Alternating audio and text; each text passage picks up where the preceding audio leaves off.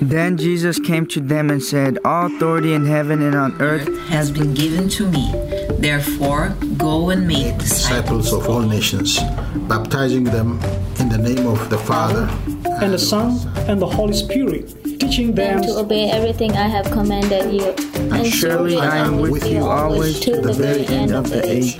Welcome to Exploring Missions, connecting mission needs with those equipped by God to meet those needs, across the world or across town. And now, the host of Exploring Missions, Bert Harper. When I first heard the gospel, it made sense, and I believed it, but it did not come in to change my life. It took about 2 years. As a 10-year-old boy, I was hearing the gospel, and I understood it. I really did. And I knew I needed to be saved. But it took about 2 years for me to come to the point in my life to surrender my life to Christ and give my life to Him. It may not have been your response. I remember a man that I preached the gospel to him the very first time. He was a brother of a deacon where I was a pastor, and his brother came to church. He had been raised in California, and his brother lived in northeast Mississippi where the gospel churches were on every corner, and he came to church on Easter Sunday, and I preached, and he came and gave his heart to the Lord, went back to California as a saved believer following Christ. And he said, that's the first time I ever heard it, at least with my heart. Again, Bert Harper, Nathan Harper with you today. Nathan, it's amazing how people respond to the good news of Jesus Christ, isn't it? Yeah, it really is. There's in any of us that have gotten had the privilege, had the opportunity, really it's a responsibility to share the good news of Jesus with other people, whether it could be a large crowd, a small crowd, one-on-one, whatever the case might be. There's going to be we don't know the response. It's unknown. It's out of our hands when we're sharing the gospel. What the response will be, we can't control that. And by the way, I think that's one of the main reasons why a lot of people don't share the gospel, is because the response is unknown, and there's a fearfulness to that, where we can't control. What if they don't like me anymore? What if they, come against me? What if they, whatever, right? So we're afraid of that. But when we do have that opportunity and privilege, there could be any number of responses to that gospel. Here's one thing to keep in mind when we do share the gospel. We want it to be clear enough, understandable, like this brother you were talking about from California. He understood it, like you said, with his heart for the first time. We can't control someone's heart, but we can control how we communicate the best that we can, and make it understandable where there can be a response, a heart response. So in one way, that means simply like speak the same language, and that kind of goes without saying. But the heart language is very important, especially when we talk about cross-cultural mission work. But also giving credence to the culture that person is from, to where they have some concrete examples, illustrations, and can picture the good news as good news. You know what I mean? Right. So anyway, that's not what this program is about. Is how we share the gospel. We talk about that quite a bit, but today we want to talk about the other end, the part that we can't control.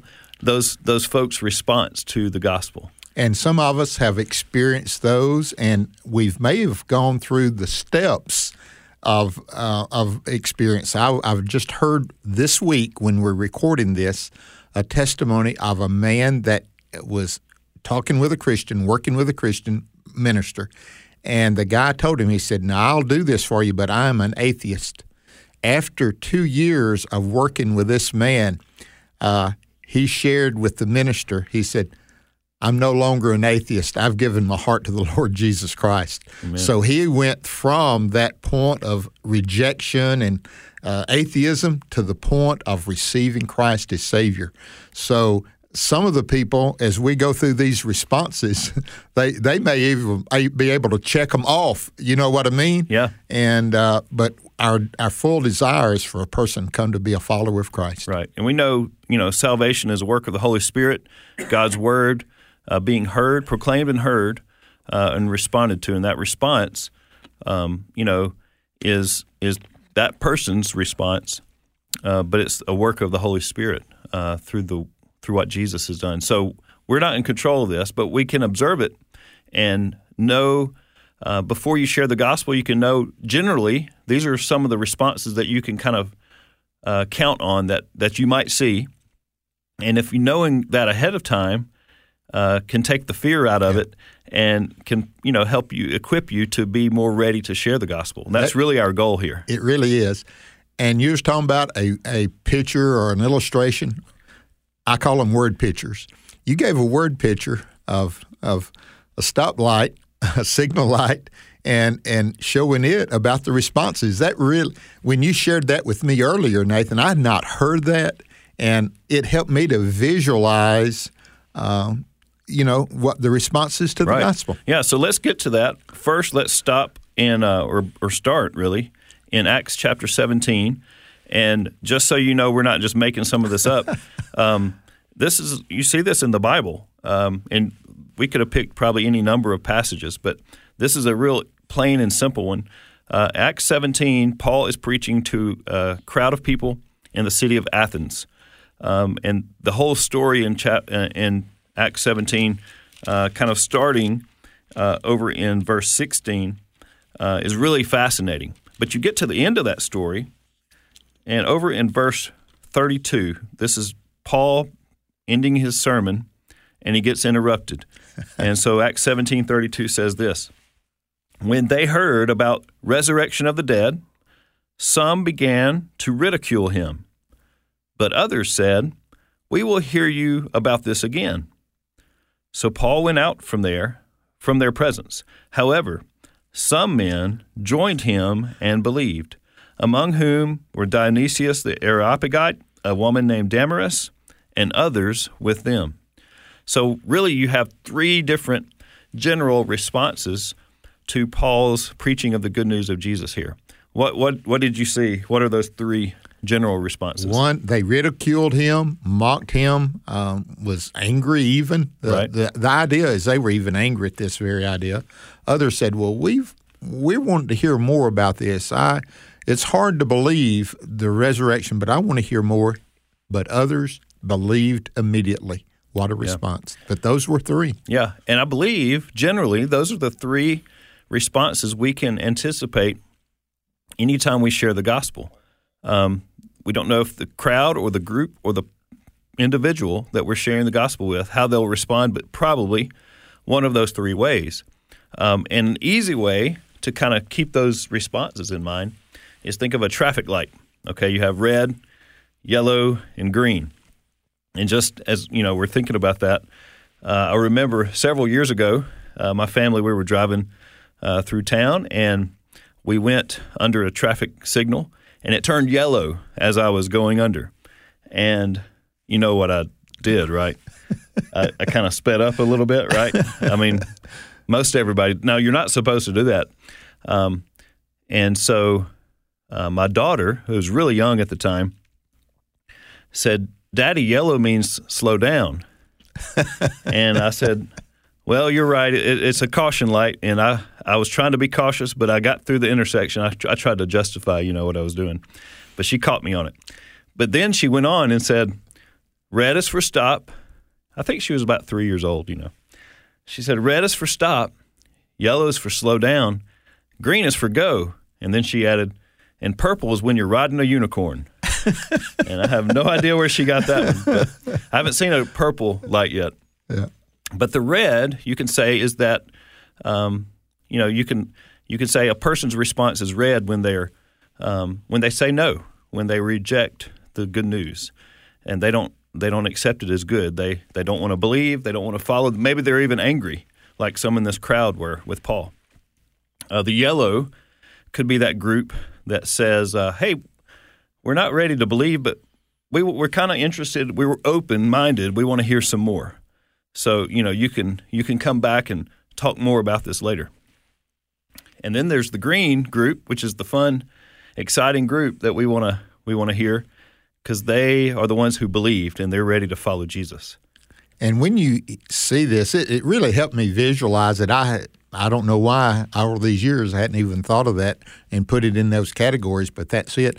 And when we go through the Bible, we see these responses, but in them you see even what you were sharing with me, you can break those down even to more definitive groups of people in their responses, can't you? You sure can. Before we get to that, let me just pause and just, you might be listening and say, well, what's the big deal? So what about this? And I'll just kind of tell you how it kind of came about and how we used it on the mission field. And this is something that you don't have to be away on any mission field. You could be right here in your own mission field, in your own hometown or workplace or school setting or whatever the case might be. But if you have a small group of believers who are wanting to encourage each other, challenge each other, hold each other accountable for sharing the gospel. We've said already, we can't control someone's response. That's something that's out of our hands. We cannot, we have no control over their response. But we can control whether we share the gospel or not. I can decide I want to share the gospel with this person right over here. And so if I am, maybe you could set a goal for yourself, or you could just be open to however the Lord leads you, and the Holy Spirit might give you opportunities to share. And so when you meet with your little accountability group, you might be saying, hey, look, I got to share the gospel 5 times this last month or twice in this past week. However you meet and however you want to, set your goals. And each person is sharing, their gospel opportunities, the sharing opportunities.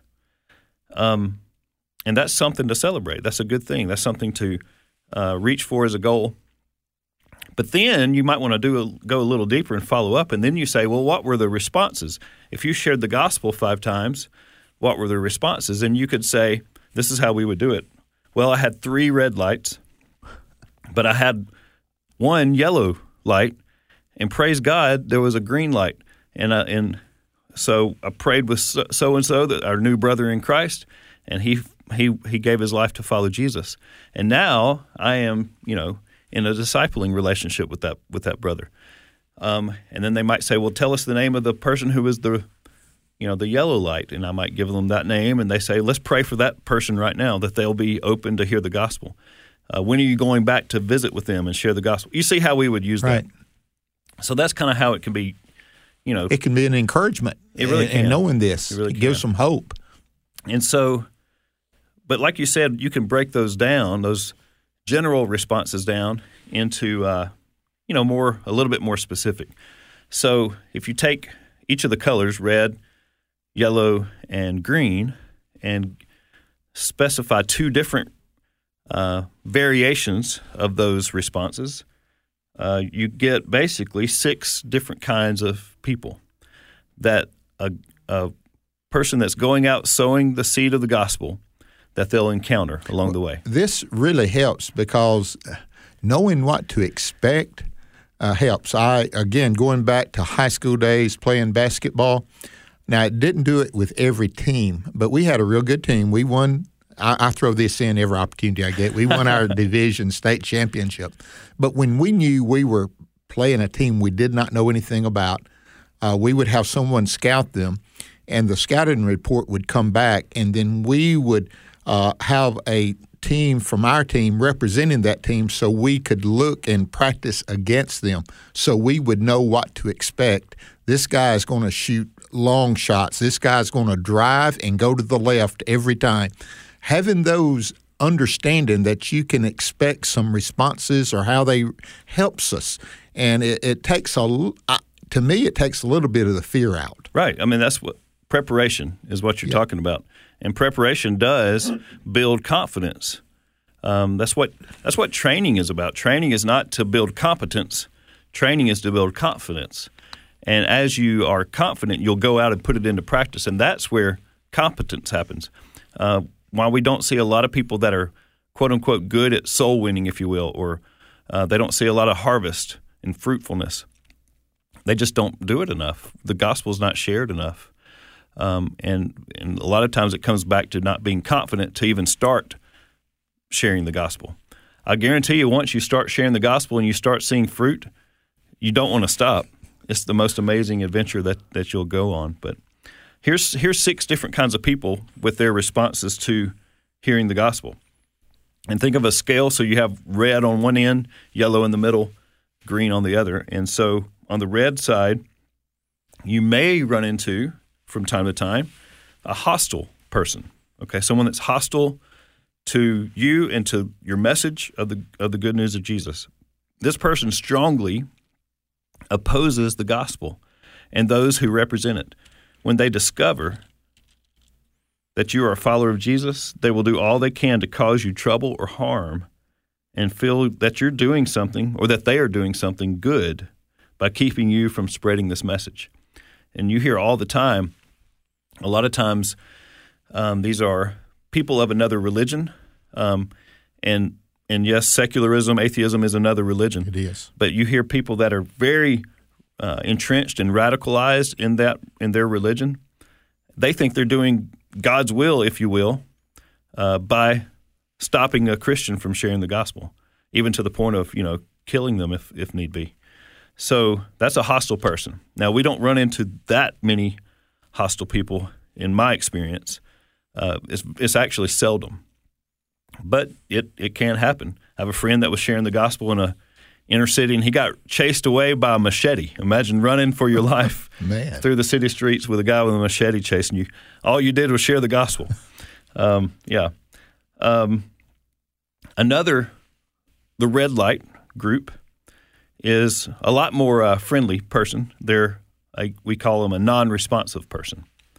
So a non-responsive person allows you to share the gospel, but they really have no reaction, either positive or negative, to what they hear. And they're willing to continue a relationship with you. You just don't, the gospel has seemingly no effect on them. And it's hard to believe because your life has been affected so much. You really let me say this, you understand the hostile more than you do this one. Yeah, you really do. Because, okay, they're against it. This person just listening there. Now, in the book of Acts, we have, I think, a representative of that hostile person in Acts chapter 13, verses 4 through 12. This is how Paul begins his first missionary journey. They go to Cyprus. The very first place they get to, they meet a guy named Elymas or Bar-Jesus. And after they had preached it, it says, Elymas, the sorcerer, for so his name is translated, withstood them, seeking to turn the proconsul away from the faith. There's anger in that. This is when Paul, filled with the Holy Spirit, looked intently at him and said, O full of deceit and all fraud, you son of the devil, you enemy of the righteousness, will you not cease perverting the straight ways of the Lord? And now indeed the hand of the Lord is upon you, and you shall be blind, not seeing the sun for a time. And immediately a dark mist fell on him, and he went around seeking someone to lead him by the hand. Hostile. Yeah. And we don't always call him son of the devil, but they really are influenced by the devil, at least. We know that. And probably he thought he was justified. I mean, he was an entrenched, radicalized religious person, a sorcerer, and he was threatened by the gospel. And so, some people, when they're threatened, they respond with threats of their own. A couple of thoughts, and I don't want to get off track with these, but it just kind of came to my mind here. And I think one of these I've mentioned before is that, one of his names, Elias, one of his names he was known by as Bar-Jesus, which in Hebrew means son of Jesus. So his father's name was Jesus. And then Paul calls him son of the devil. Like your real father is the devil. Yeah. And I thought that was interesting. But another point is that, God, when God called Paul and Barnabas, he picked the right mix of people to form this first missionary team. Barnabas was a good, solid, strong brother who's good for encouraging, but Paul was the right man at this point. You said it already, the very first encounter they had that's recorded for us is with this hostile person. What's the odds of that first person being this angry and wanting to stop you? And Paul stepped up. He didn't turn around and go home. No, he bowed up and he gave it right back in the name of Jesus.